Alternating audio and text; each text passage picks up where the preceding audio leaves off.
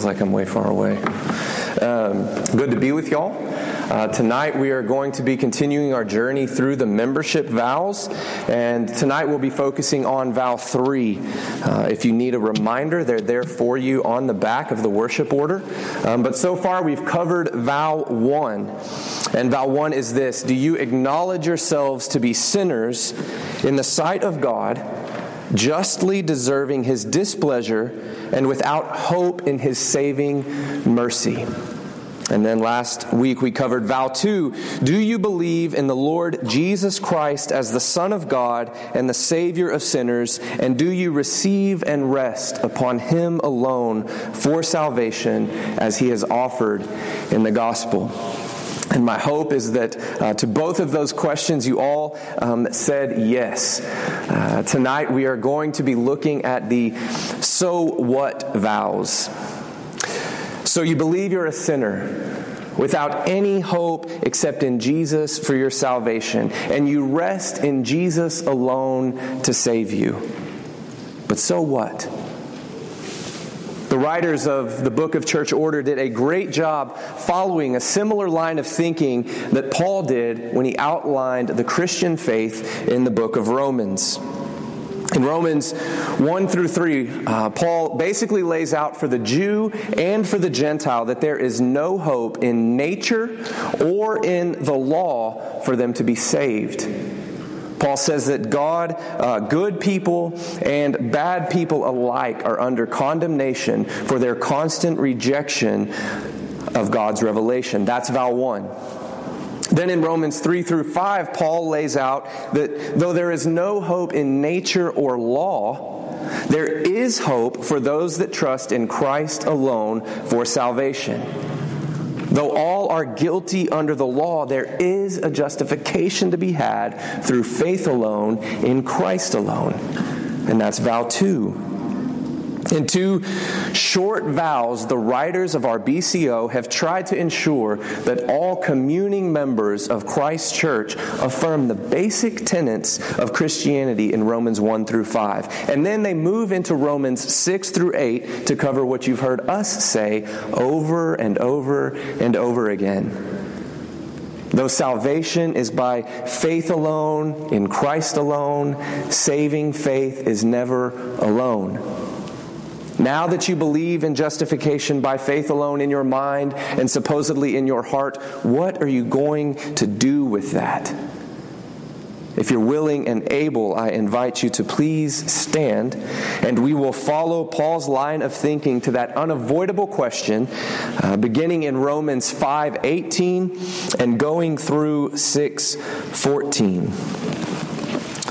Hear God's word. Therefore, as one trespass led to condemnation for all men, so one act of righteousness leads to justification and life for all men. For as by the one man's disobedience the many were made sinners, so by the one man's obedience the many will be made righteous. Now the law came in to increase the trespass, but where sin increased, grace abounded all the more, so that as sin reigned in death, grace also might reign through righteousness, leading to eternal life through Jesus Christ our Lord. What shall we say then? Are we to continue in sin, that grace may abound? By no means. How can we who died to sin still live in it? Do you not know that all of us who have been baptized into Christ Jesus were baptized into His death?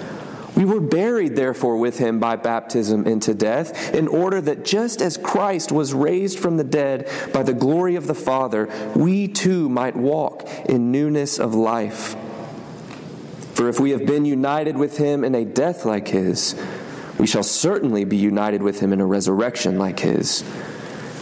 We know that our old self was crucified with Him, in order that the body of sin might be brought to nothing, so that we would no longer be enslaved to sin. For one who has died has been set free from sin. Now if we have died with Christ, we believe that we will also live with Him. We know that Christ, being raised from the dead, will never die again. Death no longer has dominion over him. For the death he died to sin once for all. But the life he lives to God. So you also must consider yourselves dead to sin and alive to God in Christ Jesus. Let not sin, therefore, reign in your mortal body to make you obey its passions. Do not present your members to sin as instruments for unrighteousness, but present yourselves to God as those who have been brought from death to life, and your members to God as instruments for righteousness. For sin will have no dominion over you, since you are not under law, but under grace. The word of the Lord. Thanks be to God. May God bless the reading and the hearing and the preaching of His word, and may He grant us all the grace to trust and obey it. And all the church said, Amen. Please be seated. All right, before we get too knee-deep into the third vow, it's important to remember for us the context in which these vows are set. The 5 membership vows are in the sacraments section in the book of church order. They're there because the vows are to be made by everyone seeking full communion in the church. And this typically falls into 3 categories. One category is people who have never believed the gospel and have never been baptized but want to. This group is to be examined by the session. They are to take these vows, they are to be baptized, and then they are to be admitted into the church as full communing members. Now, another category to take these vows is people who have believed the gospel in the past, people who have been baptized, and they are seeking to place full communing membership in a different church.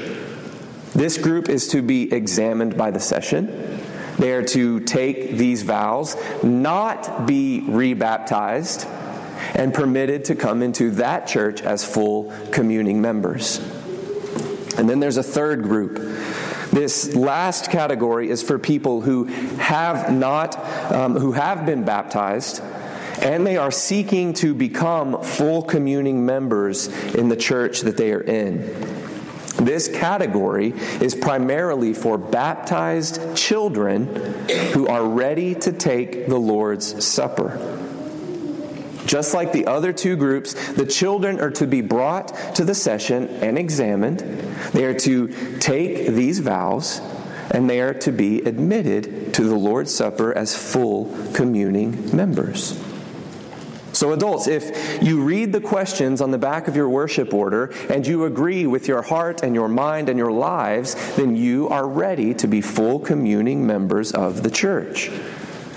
Parents, do your kids believe not necessarily just those words, but those truths that you see there on the back of the worship order?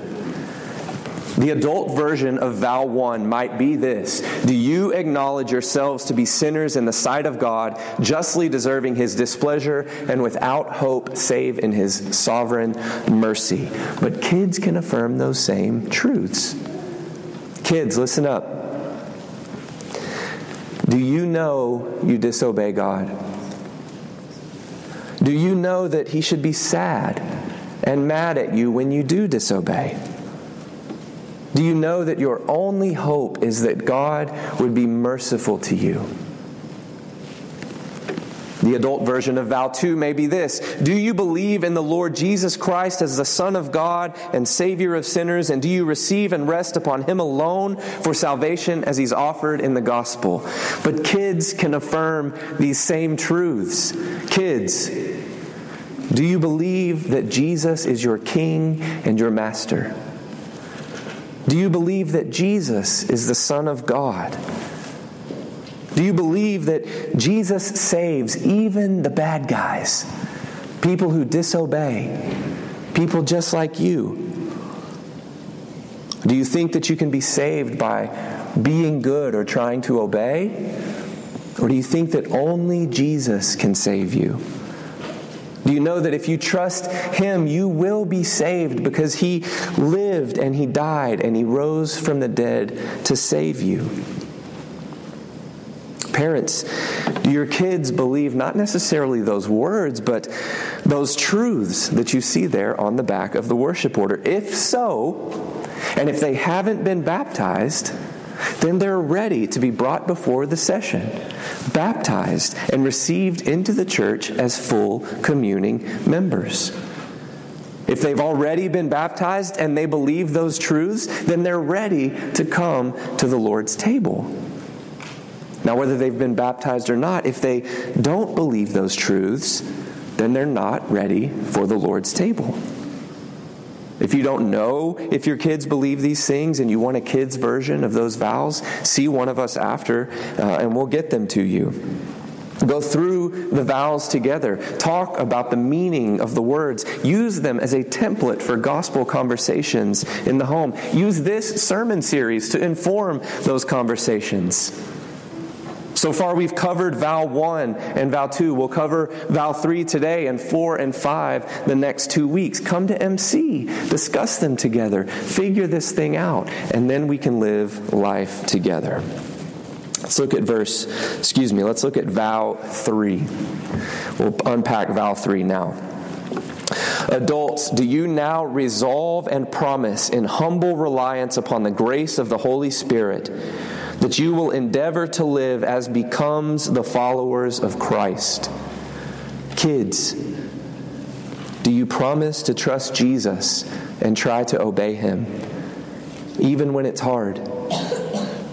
Do you know that every time you obey, it's because of the work of the Holy Spirit working in your heart?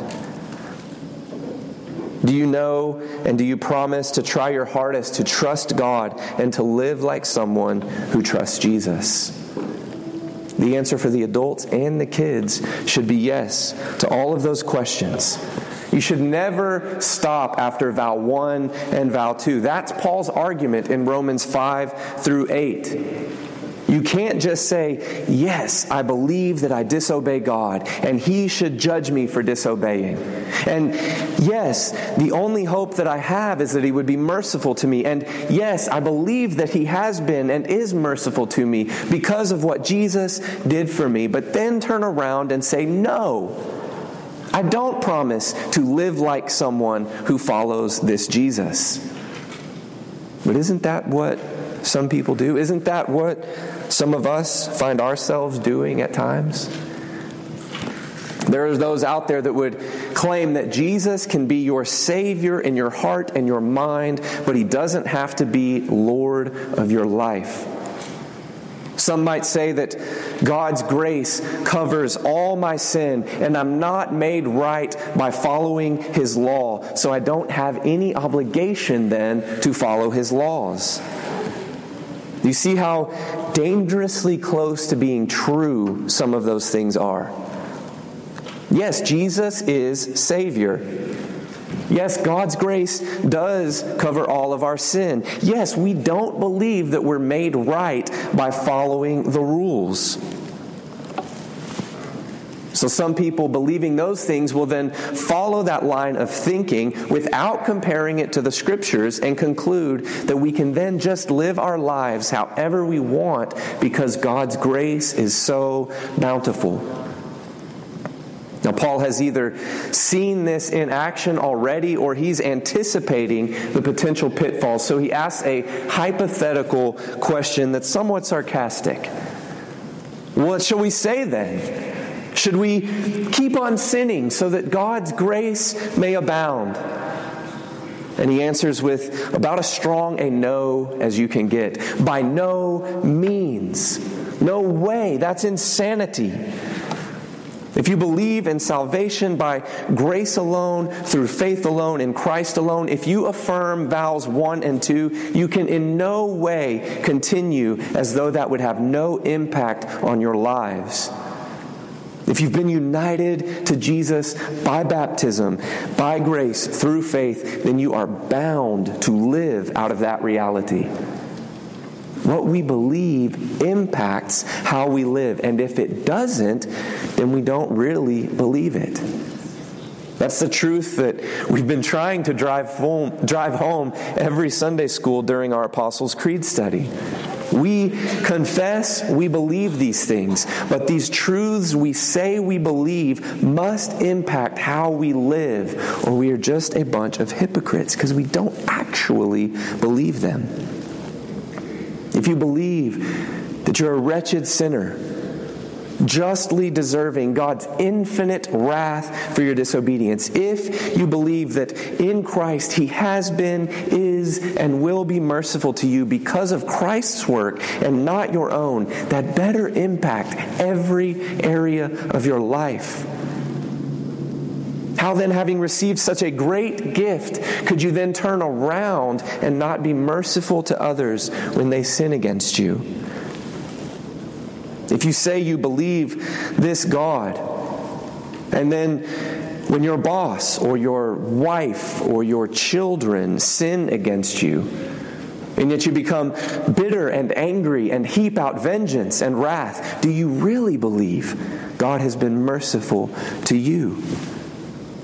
If you gossip about your boss, if you make your spouse sleep on the couch, if you impatiently and harshly berate your children, do you really believe God has been merciful to you? If you believe God's grace and mercy covers your sin, then how can you who believe this continue to sin by withholding grace and mercy from others? If you've taken vow 1, you've died to harshness, bitterness, and an unforgiving spirit. How can you continue to live in those sins? That's just a little unbelief in vow 1. We also affirm that we believe Jesus is the Son of God and the Savior of sinners. But how does that belief impact how we live as a follower of Him? Do you believe that He saves all kinds of sinners or just some kinds of sinners? Do you categorize the kinds of sinners that you're willing to associate with? Are greedy sinners outside of Christ's reach? Are Democrat sinners, Republican sinners, rich sinners, poor sinners, black sinners, white sinners, gay sinners, straight sinners, adulterous sinners? Is there a group of sinners that you draw the line and won't affiliate with? Then do you really believe that Jesus is the Son of God and Savior of sinners? How can we who are united to the Savior of sinners not be willing to bring the gospel of God's grace to all kinds of sinners? If you've taken vow 2, you've died to divisions and judgmentalism. How can we continue to live in them? Vow 2 also addresses those of us that are tempted to fall back into an obedience-based way of receiving God's grace. We say we've received God's grace and we rest on the work of Jesus alone for our salvation. But then how do we live as His followers? Do we run ourselves ragged by trying to please God and man? Do we always feel the need to be busy and productive, or else we're not pleasing God? Are we involved in every extracurricular activity because we have to prove ourselves through our children?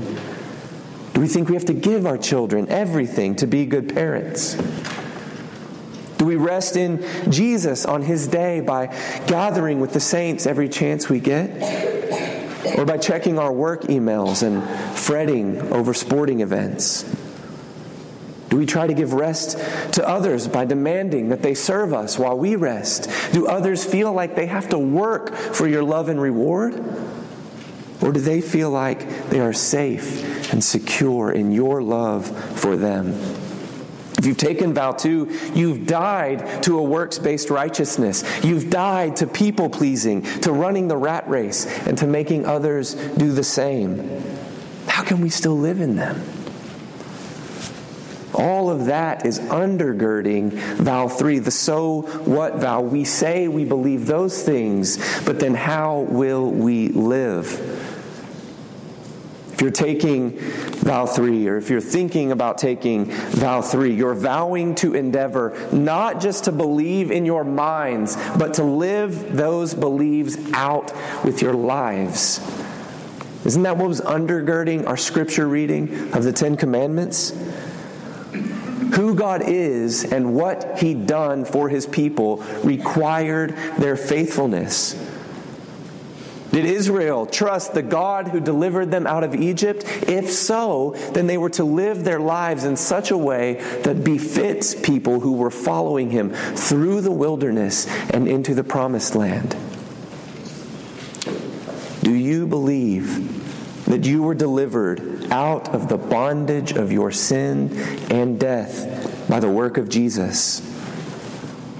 Then you should live your life as someone who is following Him through the wilderness and into the promised land. If you love Him, you will keep His commandments. If you actually trust this God and really believe these things, then they will impact every area of your life. C.T. Studd said, "If Jesus Christ be God and died for me, then no sacrifice can be too great for me to make for Him." That's vow 3. If you believe these things about Jesus, you must walk as those who befit to follow Him. If you say you're a follower of Jesus, you must give Him all your heart, all your mind, all your soul, and all your strength to following Him. Your theology of depravity and justification and adoption must lead to sanctification. Christ must direct your life. Now, that's not saying it's going to be easy. C.S. Lewis said, "I didn't go to religion to make me happy. I always knew a bottle of port could do that." If you want a religion to make you feel really comfortable, I certainly don't recommend Christianity. If you have vowed these things, and if you're endeavoring and giving it your all, and you're trying to obey Jesus, then you know as well as I do, it is not easy and it is not comfortable. Being gracious and merciful to someone who has sinned against you is really hard. And it really hurts. Being around sinners who don't look like you or think like you or sin like you can be really awkward and uncomfortable. Trusting Jesus so much that you don't wear yourself out trying to earn His love can fill you with deep anxiety. Those of you that are trying to do these things know the reality of this struggle. You want to forgive, but at the same time you find yourself wanting to heap out a little bit of judgment. You desire to see sinners trust Jesus, but you stay in your bubble because it's a little too awkward or a little too tiring to try to befriend people that are so unlike you. You want to rest in Jesus, but your Sunday is spent worrying about Monday. You don't understand your own actions. You have the desires to do what's right, but in your own strength, it feels like you don't have the ability to carry it out. When you want to do what's right, evil is right there with you. It feels so close at hand. You delight in God's law and in these truths, and you want to fulfill your membership vows, but you feel the war within yourself, between your flesh and between the Spirit. You're not alone. Paul walks people just like you, people just like me, going through that same ordeal in Romans 7, and he goes right into Romans 8. People who acknowledge themselves as sinners in God's sight. People who know God shouldn't be pleased with them, but He's been merciful to them. People who believe in Jesus Christ as their Lord and Savior. People who believe in justification by faith alone and who are endeavoring with heart and mind and soul and strength to live as followers of Jesus. People like you and me. Paul reminds them and us that this battle, this fight, this endeavoring to live as those who follow Jesus cannot be won in the power of our own flesh. We must wage this war. We must walk this line by relying on the Holy Spirit. And that's the same wisdom the writers of our BCO made sure to emphasize. Remember vow 3? Do you now resolve and promise in humble reliance upon the grace of the Holy Spirit that you will endeavor to live as becomes followers of Christ? Do you promise to try and trust Jesus and obey Him even when it's hard? Do you know that every time you obey, it's because of the Holy Spirit working in your heart? Do you promise to try your hardest to trust God and live like someone who loves Jesus? You and I, no matter how well-intentioned, no matter how much we believe the gospel in our minds, do not have the power in and of ourselves to live out the implications of the gospel in our lives. We must rely not on our own strength, but in humble reliance on the grace of the Holy Spirit if we are going to live as followers of Jesus. No mere man since the fall is able in this life perfectly to keep the commandments of God, but does continually break them in thought, word, and deed.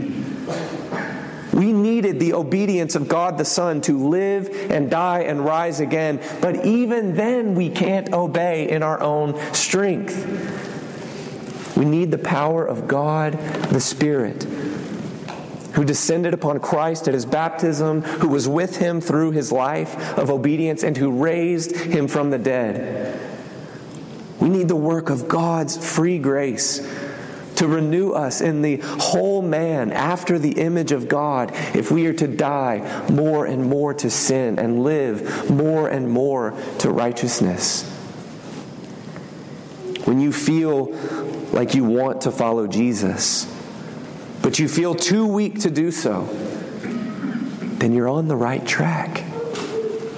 Only when you're out of strength can you rely on the Spirit to strengthen you for the fight of your life. If we say we believe and our lives don't change, we don't really believe. But if we do really believe, our whole life will be changed.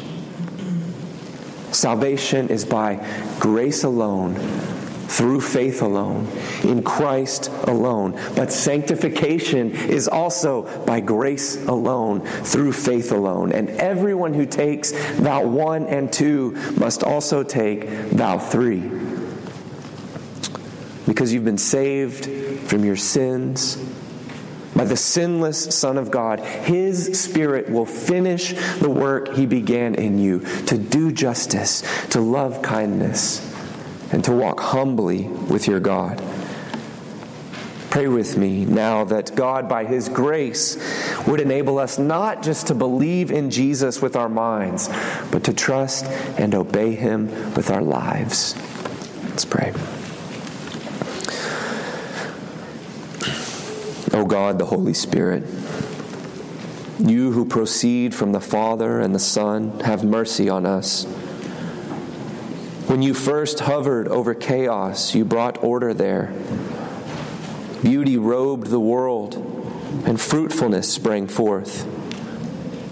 Move, we pray, upon our chaotic hearts.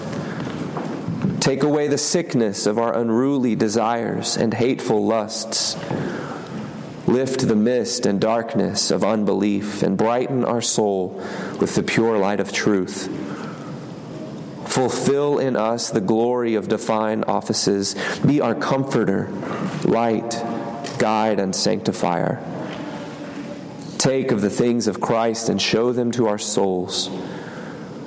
Through You may we daily learn more of His love, His grace, His compassion, His faithfulness, and His beauty.